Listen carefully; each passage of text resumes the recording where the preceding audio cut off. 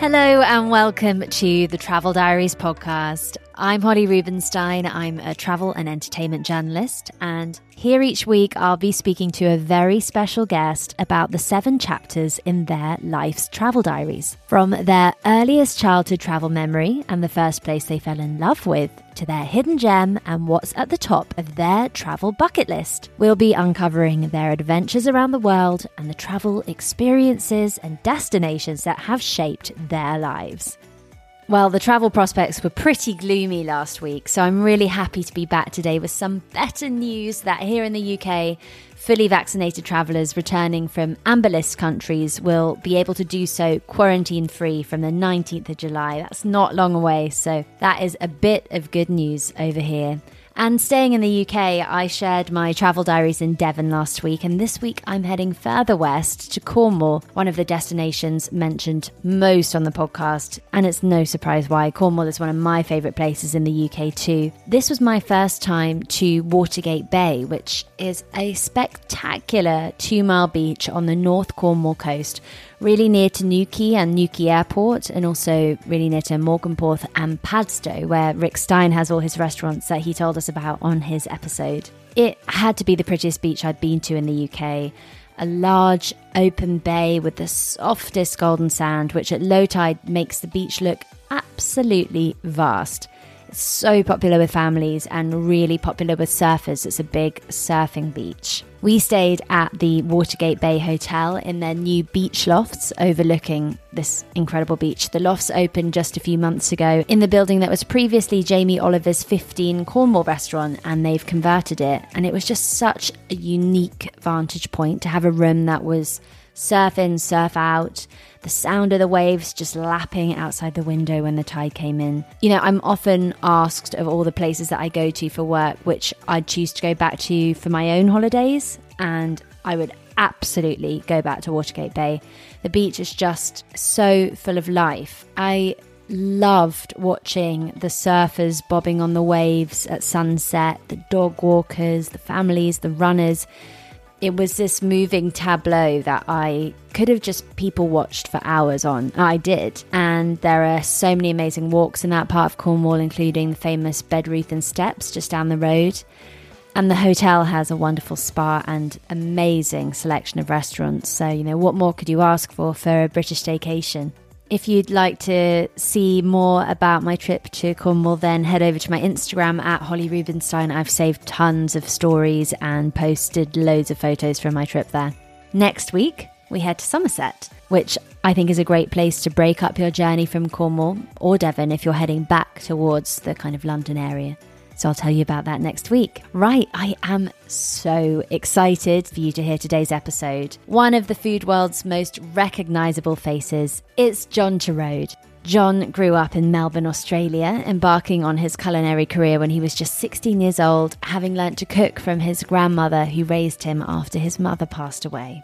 After apprenticeships at some of Melbourne's best restaurants, he moved to the UK, quickly making a name for himself as one of the finest chefs out there, opening restaurants like Smith's of Smithfield and The Lux. It wasn't long before he also caught the attention of the TV world, and since 2005 he's become a household name as the co-host of MasterChef, which is soon to enter its 18th season, as well as hosting Celebrity MasterChef 2. He's written numerous best-selling cookbooks and made lots of TV shows about culinary road trips in destinations with vibrant food cultures like Malaysia, Argentina and Korea.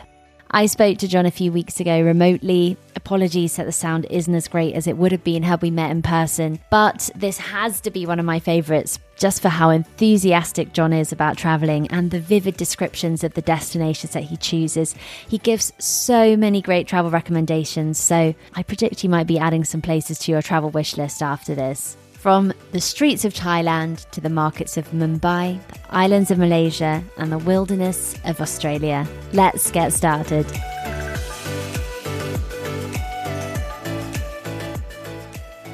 John Torode, welcome to the Travel Diaries podcast. It is so great to be speaking with you today. How are you? I'm pretty good, actually. I'm pretty good. Nice start to the day. The sun's sort of shining. which always reminds me of the travels. But there's Yeah. clouds in the sky, and I think that if I'm on an aeroplane, it's one of those things I love to look at. So, you know what? I'm sort of in my mind. I'm sitting on an aeroplane, and I'm going for a little ride, going Nice. somewhere nice. Great, great. Well, speaking of which, actually, in this time when travel has been so limited, is there a place that you're desperate to get to? Is there a place that you're hoping to get to first? The first thing I want to do is jump on a plane. I love an Right. aeroplane. Do you? Oh, I wish I did. I love them. Absolutely love them. I love them. I love the experience of going to an airport. I love packing the bags. I love all the whole build up to actually going anywhere. I love working out what clothes are going to be in what place in the bag and what you're going to wear and what the temperature is going to be like and all those things because that's the excitement of it. I love that. I Hmm. love walking onto an aeroplane and the smell of an aeroplane. I like to sit in a seat and, fumble through the magazines, which we won't have anymore because you're not be able to touch anything instead. So you'll have to do it all on your screen. But, all those things I just love. And then, as you take off and you get to the sky and you look down on that amazing earth and there's some clouds and there's some birds and then further up you don't see any birds, but you can still see some clouds sometimes. And, I just love that. And Mm. I love sort of huge bodies of water. And so, I mean, I suppose as far as where I'd really like to go, I'd like to go and see my dad. Is he in Australia? He's in Australia, yeah, and that's a hard thing to say, really, for me. It becomes quite emotional in the fact that it's a really long way away, and I won't be able to see him for a really long time. And the fact that that you can't go back, I think, is really difficult. Yeah. But in a way, it sort of makes it more important that when we go, make sure we do it really well, and whatever ticket I buy, it's going to be a really nice ticket in a really nice seat on a nice aeroplane, and Hmm. I'm going to stop somewhere and and make sure there's a nice lunch when I get there. All those things. So yeah, so I think that an aeroplane is a fine thing, and we shouldn't underestimate the freedom Oh, yeah. it's given us and how the world has joined together in such a way that And I remember years ago saying it takes it takes less time now for us to get food from Thailand than it does for us to, drive over to the south of France, It's which is an incredible. extraordinary thing. Yeah. Yeah. Yeah. So, that for me is, the aeroplane is a good place to start. Let's start with a plane or a boat Mm-hmm. or a train, in this world of, Anything at this yeah. time. Yeah, I do like a posh train as well. I love a posh train. Oh, me too. Actually, just before the pandemic started, I went on one of the Belmond trains, the beautiful Belmond British Pullman, and it took us on a little trip around the south of the UK. And there's just this amazing old school glamour about train travel, isn't there? In a way, it really can't be beaten. Have you been on the Orient Express? That's one I dream of. Well, I'm fortunate. I didn't go on the Orient Express. So the Orient Express is now actually Belmont. So they've Belmond, bought the yeah. whole lot, which is amazing. I'd like to do the Trans-Siberian Express. That's one of my big wish Oh, list yeah. because I think that'd be pretty wonderful. But I was fortunate enough 20 years ago to do the trip from Singapore through to Bangkok, and that was incredible. And it was on the old style express, the Orient Express, and stopped along the way, and it was incredible. It was beautiful, and sitting on the trains, as you say, with your own little cabin and your bed sort of folds out and it's a sofa during the day, and you've got your own shower, and you dress for breakfast and you dress for dinner, and you go out to the back onto the observation car. And I remember being out in this observation car and coming along, and it was beautiful sunshine. And then the next thing you know, it's sheet rain, like couldn't see a thing. And then we came out of the sheet rain as if we were sort of walking out of a shower, and it was then completely clear again. And the sort of amazing monsoon rain that came through. But an amazing trip of 3 days and 2 nights. What's the route that it goes? You go up through Singapore into Penang, so into Malaysia, and then up into Bangkok, and then through Thailand into Bangkok. So it's pretty special, and got off in Penang and jumped on a little ferry and wandered around the markets there and jumped out to sort of walk towards the bridge over the River Kwai and all those things, which was quite incredible. And then cooked as well. I was fortunate enough to cook on the train, and filmed it many years ago on one of my first ever shows called To Roads Thai Trek, which was sort of the start of my love affair with TV and travel, that I got this chance to do it. And I didn't have a script, and we didn't know what was going to happen, and we didn't have a home economist, and I had a backpack on my back and a chopping board and a wok and a mortar and pestle, and we just travelled around for 14 days, and it was pretty special. But their trains are beautiful, and if there's something I think everybody should do, that's one of the things they should be doing. Well, looking back through all the TV shows you've made along with MasterChef, I mean, there's been so much travel involved. So we've got an awful lot to cover with your travel diaries. Let's get started at the beginning with chapter 1. That is your earliest childhood travel memory. Well, I think, you say all these travels I've done. I've been a very, very fortunate person, I think. But in Australia, you don't really go on holidays. So what you do when you're young is, of course, you don't sort of go away from your home. And we were fortunate enough to grow up on the beach, and we had our sort of holidays at home. However, my father, when my mother died when I was very, very young, my father was also very young. He was 30 odd years old, and he decided to go off traveling, and decided sort of, to soothe his soul a bit. And he went off to the Greek islands, and we were living with my grandmother. And I said to him as he was leaving, and I was sort of, very young, I was probably about 7 or 8. I said, "Oh, can you take me with us next time? Can we go with you next time?" And he sort of laughed a little bit. Went, "Yeah, okay, fine, fair enough." Anyway, he kept his promise, and I was fortunate enough to have my 9th birthday on the side of the Grand Canyon in Nevada. Wow! At the age of just before, on the 4th of July, 1974, myself, my 2 brothers, and my nana, along with my dad, went to America. Mm-hmm. We got to the airport. We flew across. We went in through Fiji. We went into Hawaii. Then we went and flew into San Francisco. And we landed in San Francisco on the 4th of July. And we saw color television for the first ever time as children. Ate American breakfasts. We became Americans for a month, and we traveled around America. And one of the highlights was going to Nevada and going to Las Vegas and going around that area and Arizona and Nevada, and then going into the Grand Canyon for my 9th birthday. So we had a 9th birthday party on the side of the Grand Canyon and watched the sun go down. What an epic location for a birthday party. Yeah, incredible. And having grown up in Australia, this continent that is separated by a long distance from a lot of places for travel, how did it feel? You say you love planes now. What was it like doing all that traveling to get to this distant land of the US? I think that's probably where I fell in love with it. And I remember getting on this plane. It was Qantas plane. We got a bag each because we were very young. We got what we thought looked like a pack of coasters, these sort of little round plastic cylinder. It was playing cards. And I think we had a television sort of screen on the plane, which we sort of watched. But we're also excited. And it took about 32 hours, I think, to get there. Wow. Now, if you consider that from Sydney to San Francisco now, I mean, it's very, very different. But, it took a really long time in those days. Jumbo jet. And I remember my dad going off to the Captain Cook's Lounge, which was in the top of a jumbo. In those days, there was a bar. Yeah. For anybody who was on an aeroplane, and they could go up and they could get themselves a drink in Captain Cook's Lounge. Yeah. And the other thing we had the man who was the head of Hare Krishnas on our aeroplane with us, and he was burning incense all the way. So our whole plane smelt of incense. And when we got to Nandi, all these people were, because we didn't have the auto tunnels and stuff. We had big staircases, and you can imagine getting off a jumbo jet, how big they are, those staircases. And all these people laying prostrate on the ground as he sort of got off, and all these people waiting for him, and all these amazing, absolutely incredible. He was traveling first class. Oh, wow, yeah. And that's amazing. You were 9, and it's obviously stuck so vividly in your memory. Oh, I went to Disneyland. We went to Hollywood, and we went to Universal Studios, and Jaws had just come out, and we went to this place where there was water coming down a street. I mean, the stuff that we saw, I mean, these days, most kids would be going, "Oh, that's lame." But for us, it was amazing. Yeah. We had pillow fights in a hotel in Chicago. I mean, it was just where the pillows actually sort of split apart and feathers went all over. My father didn't care. Oh, that's wonderful.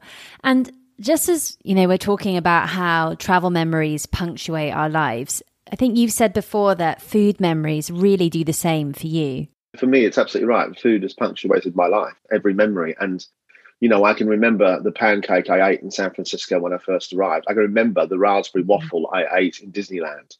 I remember the ice cream sundae I ate when I was in New York. I remember the baked potato, which we had with a steak when we were in Chicago. I mean, it's really weird. I remember this baked potato in foil, and opening up, and it had sour cream on it. And when you open it and you put the sour cream with the potato, it turned texture I don't know what the steak was like. I don't remember, but the potato was just something really quite amazing. And there were sort of things that we'd never really eaten before. The hotel breakfasts, I remember them vividly being the most amazing thing. There's sort of, mountains of food and most extraordinary stuff. It was just great. I mean, it was just really, really cool.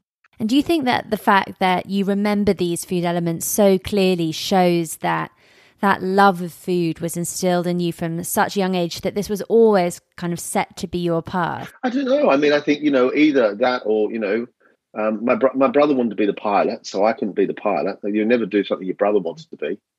So he wanted to be the pilot. So, of course, I couldn't be the person who flew the aeroplanes. So, but yeah, I mean, I don't know. Maybe I'm not quite sure. But I mean, I think for me, it's always been pretty fascinating that everything I've always done in my life, I can still remember what I ate when I was there. And it's funny, even the guys I work with on MasterChef say to me, it's ridiculous. What you remember on the food side is ridiculous, of who cooked what, when, how, and what it was, and what was right and what was wrong. And, certain things, I suppose it's that, it's that sense, isn't it? I taste it, and the texture of it, that to me is so exciting. And it does definitely, play a huge part in my life. Okay, moving on to chapter 2. Yes. That is the first place that you fell in love with.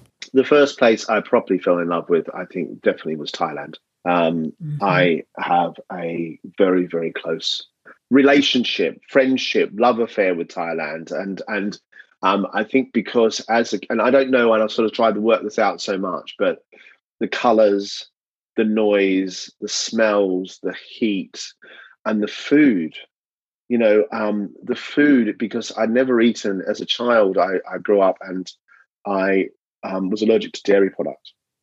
I never ate milk. I never drank milk. I've never drank milk in my life. Even now, I don't drink milk. I think it's devil's own work. It's the juice of a cow, and I don't think people should have it. I'm not very good with cheese. I made a little bit of cheese, but not very much. I don't really eat cream. So what happened is I don't really have a sweet tooth. Because, of course, if you think about all those things, whether it be a rice pudding or custard or anything like that, or cream or cakes, they usually have something with them which is dairy orientated. So I've never really had a sweet tooth. Yeah. So for me, traveling in this world and finding this land where there was this amazing food, which was complex in flavor, no longer bland, because I wasn't having butter and I wasn't having cheese and all that sort of stuff. And I said about sour cream in America, that's for me, having sour cream was like, wow, I had this thing. It was great. But there was flavor.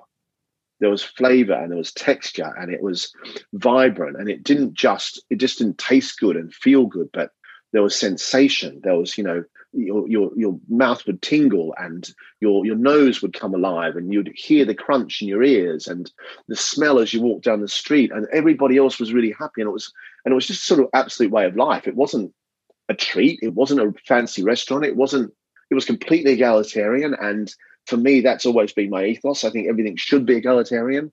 I think everybody should have the right to the best of food. And I think that is a really wonderful place. And so, the streets of Bangkok, the streets of outside Bangkok, and all those places. And I traveled out to meet a lady years ago called Kun Pip, and she's got a place called the Thai House. And she teaches people how to cook Thai food properly. And actually teaches you and takes you to a proper market and shows you what's there, and, really shops with you and actually shows you proper Thai food. Doesn't cheat on it, but actually makes you real Thai food.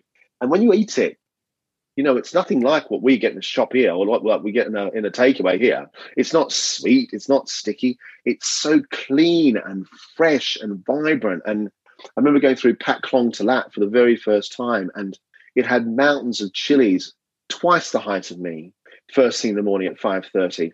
By 8 o'clock, they're all gone. And people would come in and they'd buy all their things that they wanted, and then they'd go off. And, alongside that would be pre-made curries, because people didn't cook in their own kitchens. They took stuff home themselves. And very few people actually cooked in their own home because it was so difficult. But people made things, and boats would turn up, and there was a man cooking satay, and, he just had little satay sticks and sauce. And it was just, I can walk, I can smell it, I can taste it, I can walk through it, I can feel the heat on my shoes, I know what I was wearing, I know all those things. I just absolutely loved it. I mean, loved it. And I will continue to. Every time I get a chance to get off a plane in Thailand and go into the center of Bangkok, I do it. Love it. And I get lost in it.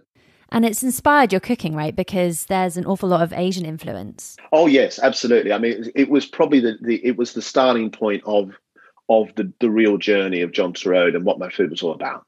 It defined me as a cook. It took me and made me understand what I really wanted to do. And I suppose in a way gave me a point of difference. I didn't have to show off the fancy French food. And I remember going years later and working with Philip Howard, who was then at the Square, 2 stars. Heston Blumenthal, Fat Top, 3 stars. Nigel Howarth, who had a place up in the north of England, again, starred chef. And I was, John coming out of Mezzo, and I cooked this salty duck salad with some green papaya and roast rice and Thai basil. And all of them just went, and they were like, that is the best thing I've ever eaten in my life. Because it's so very different, but it's so complex in what it does. And it's so incredible because the actual way in which you treat the duck, it's like doing a classic duck confit. The way in which you make the green papaya is like pickling a vegetable. So they could all associate with what I was doing, but they had no idea how it came together. And it sort of really made me sort of sit up and think, this is really special. And it changed the way I am and what I do. But I also think the culture is amazing. I love the whole Buddhist way of life. I think that's really, really quite incredible. I love the calmness. I love the smiles. I love the noise, as I say, the cacophony and the craziness, which is this organized chaos, which is in its own way beautiful and so very beautiful. And it's so exciting. For someone who hasn't been to Thailand, what would you say would be the kind of ideal first trip to dip your toe in the water, to get an experience of it? Stay somewhere really smart. So I would say to you, go to Bangkok first and foremost. Yeah. Go and stay at the Peninsula, which is a beautiful hotel, and get used to those surroundings first and foremost, and get used to that little bit. But once you're at the Peninsula, you can walk one of 2 ways.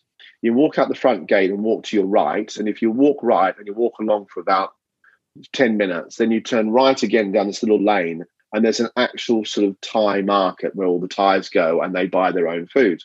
And if you go sort of left on that street, there's a really lovely little cafe on the other side of that, which does the most amazing lark, where all the Thais hang out. So all these people, so there's not very many tourists around. The tourists seem to sort of jump and go. I don't know where all the tourists go to. The other way you can go to the Peninsula is you go straight to the front where the river is, and there's a ferry that takes you across to the other side. And when you get to the other side, you end up at the back. There's a back of a very weird hotel. But you end up if you go there very early in the morning, you literally end up in the middle of a Thai market. And that Thai market is a great introduction. Now, what I'm saying about saying somewhere posh is it gives you a bit of respite, because it is so in your face when you first get there. In the same way as I think China does the same. You've got to find a base where you feel, because at the end of the day, we are Westerners and we have a way of life. And you might want a cup of tea with milk in a cup. You may want to have a cheese sandwich because that's what you need. Or you may want to just have a cold beer and look at the river. But give yourself a chance to look at the culture a little bit and then go off and then go back to your little base. And use that as your base. And know you can always go there, but also just go out and explore a little bit. And jump on the boat. Have a risk. But a tuk-tuk back to the Peninsula was only ever going to cost you at the most £5. So from there, then you can go up the river, and there's what was Pat Klong Talat, which is the market on the water, was originally the food market. Now it's the floral market, and that floral market first thing in the morning is beautiful. And across from that is where all the kings are buried, and in the whole the sleeping Buddha and all that sort of stuff. So you're sort of pretty close around there to doing some things. Pair of decent shoes to walk in, and make sure you wear a long sleeve shirt. Okay, noted. That's it. And when you get hot, don't worry about it. Everyone gets hot. Stop and have a beer. It's fine. Everybody's a bit sweaty. And if you're feeling really bad, go and buy yourself another shirt and chuck it over. Take it on your bag. Well, there you go. Good tip. How would you like to look 5 years younger? In a clinical study, people that had volume added with Juvederm Voluma XC in the cheeks perceived themselves as looking 5 years younger at 6 months after treatment. Look younger, feel like you. Add volume for lift and contour in the cheeks with Juvederm Voluma XC. Reverse signs of aging by adding volume to smooth laugh lines with Juvederm Volure XC. For important safety information and to find a licensed specialist, visit Juvederm.com. That's JUVEDERM.com. Not for people with severe allergic reactions, allergies to lidocaine, or the proteins used in Juvederm. Common side effects include injection site redness, swelling, pain, tenderness, firmness, lumps, bumps, bruising, discoloration, or itching. There's a risk of unintentional injection into a blood vessel, which can cause vision abnormalities, blindness, stroke, temporary scabs, or scarring. Talk to a licensed specialist to find out if it's right for you. Burrow's furniture is built for the way you live. From ensuring easy assembly and disassembly to honoring highly requested new colors for their award-winning seating, they always have their customers in mind. Their modular seating is made out of durable materials to last and grow with you. And with Burrow, you always get fast, free shipping. Get up to 60% off during Burrow's Memorial Day sale at burrow.com/ACAST. That's burrow.com/ACAST. burrow.com/ACAST. Today's episode is supported by Airbnb. It has been a long old winter here in the UK, and in between podcast seasons, I'm going to take a little bit of downtime to seek out some warmth. I'm jetting off to the Greek island of Mykonos, visiting some places that have been on my bucket list, and while I'm hopefully soaking up some Mediterranean sun, my home will be hosting guests from all over the world thanks to Airbnb. It's the perfect way to make your travels even more rewarding. Instead of letting your home sit empty while you're off exploring new destinations, why not turn it into a cozy retreat for fellow travelers just like I do? Whether you choose to rent out your entire space or just a spare room, it's up to you. I list my spare bedroom, and it's been a fantastic experience, both financially rewarding and a great way to connect with new people. So if you're planning your own summer getaway, or any trip for that matter, consider putting your home on Airbnb. It's a fantastic way to earn extra income that can go towards your travel expenses, souvenirs, or even that special treat you've been eyeing. Your home might be worth more than you think. Find out how much at airbnb.co.uk/host. Thank you to Airbnb for supporting the Travel Diaries.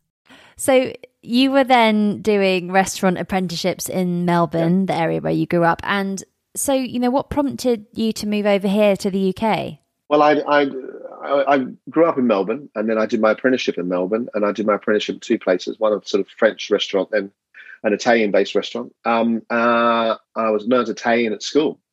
So when I was working at Syndos in my early 20s, I was talking Italian. We spoke a lot of Italian in the kitchen. And I loved Italy. I loved the idea of the food. I thought it was great. I loved, again, the culture. I loved the way in which it was very generous and very, the food was always very loving in what it gave. Never been show-off. And I've never been a show-off cook. I've always believed in giving rather than, pretending it's all very elaborate. I like to sort of give somebody a bowl of food and they go, oh, that's delicious. And so then I traveled. I had a restaurant, which I went broke at the age of 21. That was my 21st birthday. My 21st birthday present to myself was giving the keys back to the bank manager and taking on a bit of a debt. I went up, worked in Queensland, and I started traveling and doing some bar work.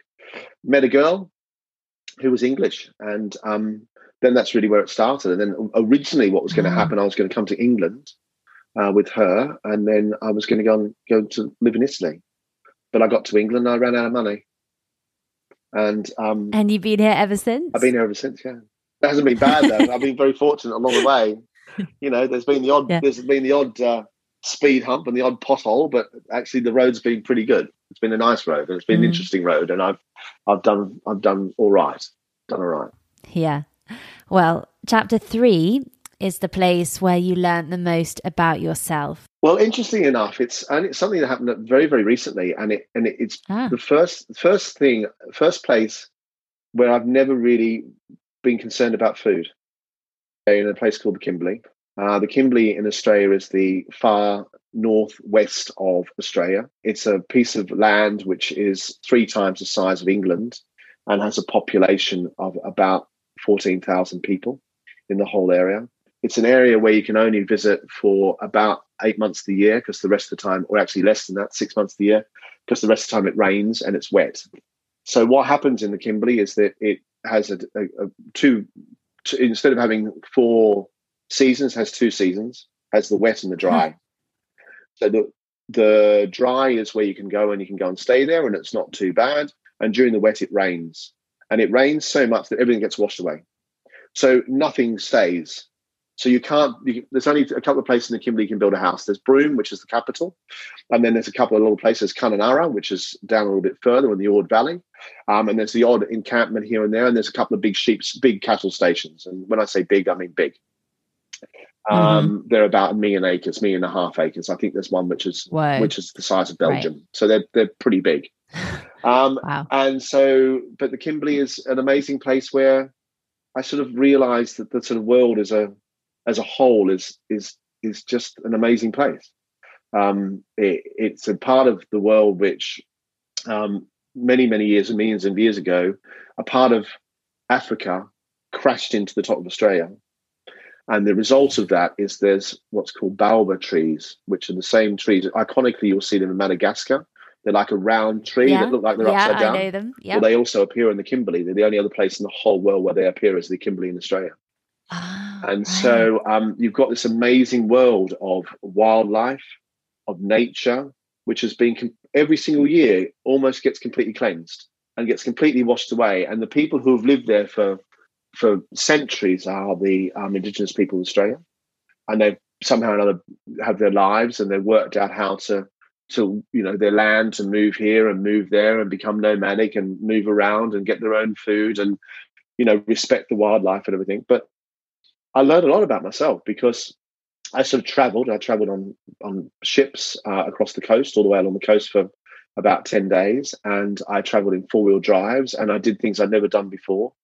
And just looked at the sky and looked at the earth and, wondered what it was that we were all about. And it was sort of quite a bit of an epiphany, I suppose, a realization that you don't have to go so fast in life to have a good one.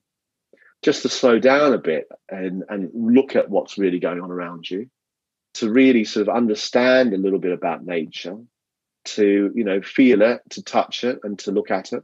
And I went off walking with some Indigenous people who were there, and we went and saw some original cave art which has been around, and the local people there look after it. So there's many tribes and different people around of the Indigenous people of Australia, and they all have their own areas and their own region. And each one of these bits of cave art tells stories, but they keep on looking after the original art. So they keep on painting it and making sure it's there for everybody to see and for the stories for their next generation to understand. And we went off walking, and there was a young boy called Wayne, and Wayne must have been sort of 18 or 19. And Wayne walked down with us to this sort of rocky escarpment. We sort of walked down. It was really quite, rough, and there was lots of low-lying bushes and, scratched legs and all that sort of stuff. And he had no shoes on, and he just sort of wandered down, and we got down to the bottom, and we were there and looking at all the art. And he said, "I'm going to go back up." And it was about a 30-minute walk down. So it was going to be at least a 45-minute walk up. And we were like, okay, fine, see you in a second. And I saw him go, and then not a sound. Nothing. Not a rock moving, not a bush moving, nothing at all. I mean, nothing. I saw the back of this boy walking up, and literally he disappeared into the bush. Like something from a fairy tale, like something from a fable, like something from a story. No shoes on. And I talked to him later on. He said, we feel the earth. We don't walk like you. We don't walk with our legs. We walk and we feel, our body feels things. And then that's the way we walk. So amazing sort of things you learn about people and culture and stuff. And I just, the water and crocodiles everywhere. I mean, everywhere. It sounds otherworldly. And, the image of the trees and the crocodiles and the enormity of the landscape. And sort of slightly prehistoric in what we know, because there's been no modernization, because there's no building whatsoever. And there's an amazing piece of rock art, which is in Munpart, which is near Careening Bay, which is named after a British explorer. And it shows all these pictures of sea cucumbers and what looks like very different looking people. And the story apparently is that the Chinese used to go to Indonesia, and then from Indonesia they would actually come across, and you'd be able to walk from Indonesia to Australia, and they would actually stay there for 3 or 4 months cooking sea cucumbers and drying them out and then going back to China with them thousands and thousands of years ago. And the indigenous people of Australia were allowing them to come and trading with the Indonesians thousands of years ago. Unbelievable. But of course, they could only stay for 3 months because then the weather changed and nobody could live there. So it's amazing. Wow. And for me, if anybody ever gets a chance, it is a destination that the whole world, although they only let about 5,000 people a year in because it's so small, but it is an amazing, amazing place. And you can't get around most of it without a 4-wheel drive. And there's beautiful parts of this, sort of lovely old homesteads that were cattle stations. And there's big old properties which are now looked after by indigenous people. I went heli fishing, where you jump in a helicopter and you go to a river, and then you go fishing. And as we're fishing, we sort of watch this crocodile go down a little bit further and then, grab an egret and just literally take it from the side. I mean, it is prehistoric, and it is like something out, they talk about Jurassic Park. It is absolutely like that. Well, John has certainly put the Kimberley on my travel radar, and it's just one of the adventures which await in Western Australia. Unspoilt, uncrowded, and a bit wild, it's full of otherworldly experiences, from lunar landscapes and bubblegum pink lakes to Ningaloo, the longest fringing reef on Earth and the only horizontal waterfalls in the world. A heaven for wildlife lovers. It's a place for spine-tingling wild encounters with whales, whale sharks, dolphins, kangaroos and quokkas. With direct flights from the UK, it's easy to start your Western Australia adventure in Perth, Australia's sunniest city, home to 19 city beaches and its own island paradise, with the vineyards and distilleries of the Swan Valley on the outskirts and the famous Margaret River wine region just a few hours south. Start planning your Australian adventure and visit westernaustralia.com. Thank you to Western Australia for their support for today's episode. Chapter 4 then, the big one, your all-time favourite destination. What would you pick? It's really, really hard. I mean, really, really hard. I was lucky enough to come out of Beijing and meet a lady at a place called the Brick Factory, and then walk up a hill and secretly climb the Great Wall of China at 6 o'clock at night, and a double rainbow come along and, there in front of me. I mean, that was pretty special. That's unforgettable. Yeah, and I've done stuff like that, but I suppose for me, it's always got to be, there's food, got to be somewhere involved in it. Mm-hmm. And I think probably as far as and I'm not going to say favourite of a destination because it's really difficult to do that because I've got so many other places I still want to go. But Argentina, incredible. Argentina, Buenos Aires as a city, as a culture, as people. It's about smiling and laughing and dancing and enjoying themselves and just having the best time. And the only time that you ever see anybody sort of, beep a horn, then it's because of the fact they want somebody just to move gently. It's not sort of, aggressive anyway. But as far as the sort of the top destination, the place that I think I would love to go back to and just think it's the most amazing place in the world, I would have to say Bombay. Is a culture like I've never seen. I love chaos. I love chaos when it works.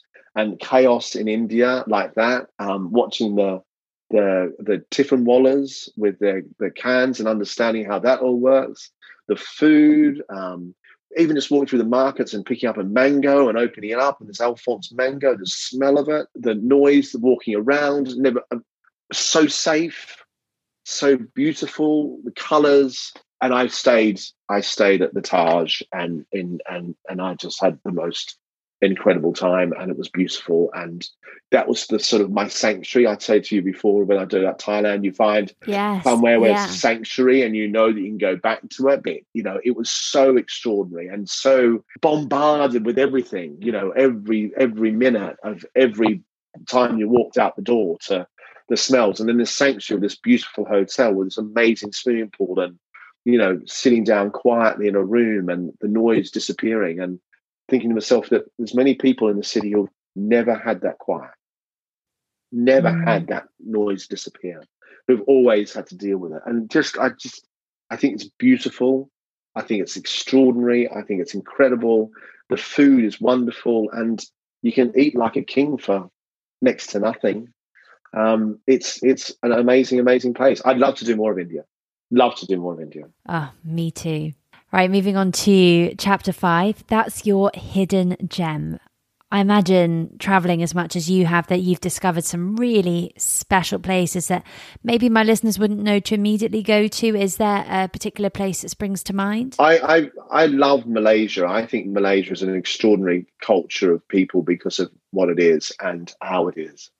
And it's somewhere that people sort of may not necessarily go to. And it's the islands of Malaysia, and that is Penang and Langkawi. And although they are very, very touristy, I think they're one of those places that if you want to go as a little tourist, then they're sort of, that sort of thing is quite good. I suppose it's sort of similar to going to somewhere like going to Mauritius or going to the Seychelles or whatever, those sort of places.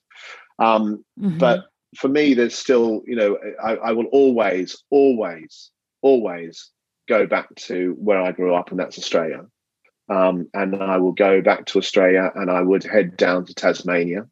And I think it's probably the most underrated of all parts of Australia. It's a tiny island, which never gets very, very warm at all. It has amazing abalone. It grows the most incredible wasabi. It has a huge Japanese contingent there, incredible art galleries, great seafood, beautiful big trees, huge amounts of forest, great amounts of people working towards being energy efficient. And it's just a beautiful country with plenty to see. And it's a place that very few people ever go to. And they never sort of think about it. They never sort of want to go to it. And they never sort of go Australia, Tasmania, because it is one of those sort of great places that never, ever hits the map. And I think it's just, you've got to go and have a look. Great thing about Australia is so varied, but Tasmania is a sort of very Anglo-sized place. And I think for lots of people who are, who want to go to Oz and see something slightly different, there's lots to see in Oz. I mean, let's be fair, there's loads. As I say, the Kimberley is still a very, very special place. But, go from that end, which is right down the far south, and, on the right-hand side of the bottom, go from there and then cross all the way across the top and go to the far top left-hand side, and then you've seen a bit of Australia. Incredible. Well, on the flip side, chapter 6 is your worst travel experience. Marrakesh was my most unfavourite place. I don't like the food. I find it really difficult. It's really aggressive, and there's not the sanctuary. You weren't welcomed. You weren't welcomed in the way that you would if you went to Thailand. You weren't embraced, and people saying, "Oh yes, come and have a look," or anything like that. Or and of course they don't have to speak English, because in most places I go to around the world, I try as hard as I can to learn some language and at least try and understand what things are. But there was nothing, and I got unwell, and I just, it all went wrong. I'm not very good at things like goats tethered to a tree for when you pull up in your car and you think it's a goat just climbing a tree, and then you realize it's tethered, and then some guy jumps out of a car and tells you he wants money for it. It's like, no. I'm really sorry. I got attacked by a snake charmer. It just wasn't nice. Oh, that's such a shame, isn't it? I mean, I've always loved visiting Marrakesh, but you certainly have to have your wits about you at times. My last guest at the end of last season was Heston Blumenthal, and we were talking about the worst things he's ever eaten when he was traveling. He talked about how in Iceland he ate some kind of fermented kind of fish that literally like regurgitated out of his throat, that he literally had no control over. Have you had any dramatic food travel experiences? Obviously your palate is so evolved, and I imagine very accommodating to contrasting and clashing flavors in comparison to the average Joe, but are there things that stick in your mind as being not okay? No, I don't think so. I'm always been very, very open to anything which is really pungent. So I mean, I had some fairly highly fermented tofu in Beijing, which was, they call it stinking tofu, and there's a good reason for it. It does. It's not very nice. I'm not the sort of person who will go and take a spoon to a piece of cheese full of maggots. It's not what I would do. So I don't do that. I mean, I suppose one of the most unusual things I've really eaten is in Korea, which is one of the delicacies is to have octopus sashimi, but it literally it's live, and then you cut it and then you eat it straight away. And you've got to make sure you chew it properly, because if you don't, the tentacles get caught in your vocal cords, and they can cause big problems. So you've got to make sure that you've got to chew it. What happens is that if you don't chew it properly, then the tentacles and the suckers get caught in your vocal cords, and they can cause damage. So you've got to make sure you chew it properly. That's about as weird as it got. The worst thing I've ever... That's pretty high stakes. Yeah, but as long as you chew it, it's all right. I mean, there's plenty of stuff like that. I mean, I think that the worst thing I've ever eaten was actually given to me by a television crew here in the UK, and they sort of asked me to do a little taste test, and it was Fern Britton, and she gave me this sort of jelly thing, which apparently was a Victorian delicacy, and it was whale's vomit jelly. Which had been flavoured with orange and vodka. My goodness. But, it was fine. It's just a bit of seawater, isn't it? Really? And then, literally like the complete reverse of that, I'm sure you've been asked this so many times in your career, and that it evolves and changes just like an all-time favourite destination evolves and changes. But if your travel diaries involved you being stranded on a desert island for God knows how long, and you had one last meal to eat, what would you pick right now? Well, I mean, this has always been the death question. What are you going to have on death row? Or what are you going to do for your last meal and all that sort of stuff? And I tried to make it a bit more paradisey. Well, mine's always going to be paradise anyway. I mean, for me, that's the thing, is that it has to be on a beach. It has to have water. It has to have sand.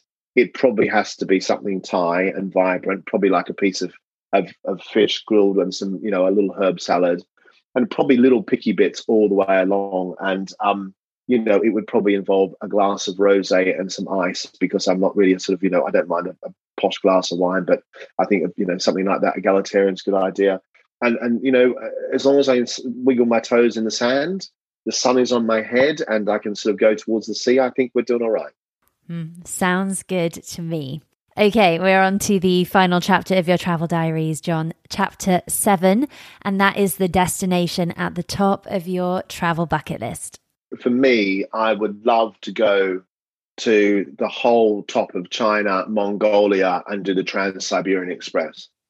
I think as a world which is completely away from everything I've ever known or seen, or just to, I don't know, I think that it's an experience, a proper life experience. I mean, right now, today, I'd be really happy with Mallorca. And staying somewhere on a beach, thanks very much. That would be right. I'd be really happy. But long term, I'd love to go into. I've never ever, got into the Eastern Bloc. I'd love to see Moscow. I'd love to see all that sort of culture of what that's all about. I'd love to be, that is for me something really, really exciting. And then from there to get across and get the Trans-Siberian Express all the way across into the top of Mongolia, down into China, and finish off there. It's quite a big one.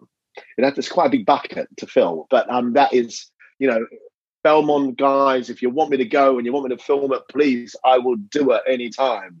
I just think it's great. But I think, there's so much of that top of the world to see. I was fortunate many, many years ago to go into the top of Norway inside the Arctic Circle with the Royal Marines training camp. And just the world of, the quiet and nature and extremes. And the other one is Alaska. I'd love to travel Alaska. Another wild frontier. I know. Northern Exposure gave it to me years and years and years ago. I love Northern Exposure as a show. And I just think, walking down the street and seeing a moose would be quite good fun. And what about you? Where's your next? Where do you want to go to? Oh, well, by the time this comes out, I'll actually have ticked a bucket list destination off my wish list, because I've always wanted to experience the Scottish Highlands. I've heard so much about it, and that's where I'm heading to next. And then in terms of places left on the travel wish list, like the enormous list of destinations, I think I'd pick New Zealand. It's maybe the most picked bucket list destination on the podcast. And I just am drawn to the landscape and the beauty of it. Yeah, I mean, it's interesting, isn't it? I New Zealand, because I suppose it was our neighbour, I never sort of really think about it at all. I know it's very beautiful, but so much of Australia, and I think the Kimberley sort of, ticked those boxes. But anyway, I'm sure we'll get there at some stage. When you go to Scotland, are you doing the East Coast 500. Yeah, well, we're doing a portion of the NC 500. So it's a road trip for 11 days from Edinburgh along to Glen Eagles, then along to the west coast to Fort William, and then up to the edge of the Isle of Skye. That portion of it is part of the North Coast 500, and then we're going back through the Cairngorms to Braemar before ending back in Edinburgh. So covering a lot of ground. Enjoy that. Have a great time. I loved Scotland. I was up there and I filmed at a place called the Torridon, and it was just beautiful. Absolutely beautiful. Oh, yeah. The most northerly luxury hotel in the UK, I think it is. It's gorgeous. Beautiful. Yeah, it looks absolutely beautiful. Well, listen, thank you so much for your time. Thank you. It's been so great to chat to you, John. I feel full of wanderlust. John Torode, those were your travel diaries. It has been so much fun. Thank you. Lovely to meet you. Take care.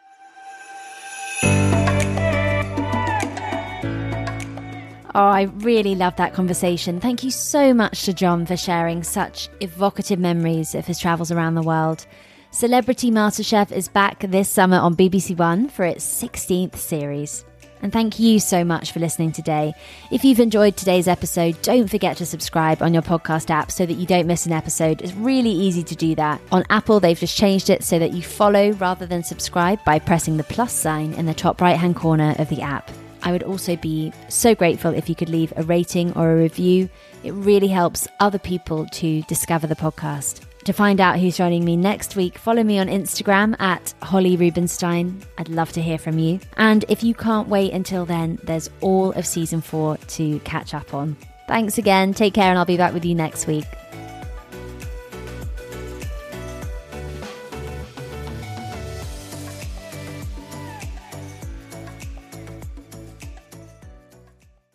Today's episode is supported by Airbnb. It has been a long old winter here in the UK, and in between podcast seasons, I'm going to take a little bit of downtime to seek out some warmth. I'm jetting off to the Greek island of Mykonos, visiting some places that have been on my bucket list, and while I'm hopefully soaking up some Mediterranean sun, my home will be hosting guests from all over the world thanks to Airbnb. It's the perfect way to make your travels even more rewarding. Instead of letting your home sit empty while you're off exploring new destinations, why not turn it into a cozy retreat for fellow travelers just like I do? Whether you choose to rent out your entire space or just a spare room, it's up to you. I list my spare bedroom, and it's been a fantastic experience, both financially rewarding and a great way to connect with new people. So if you're planning your own summer getaway, or any trip for that matter, consider putting your home on Airbnb. It's a fantastic way to earn extra income that can go towards your travel expenses, souvenirs, or even that special treat you've been eyeing. Your home might be worth more than you think. Find out how much at airbnb.co.uk/host.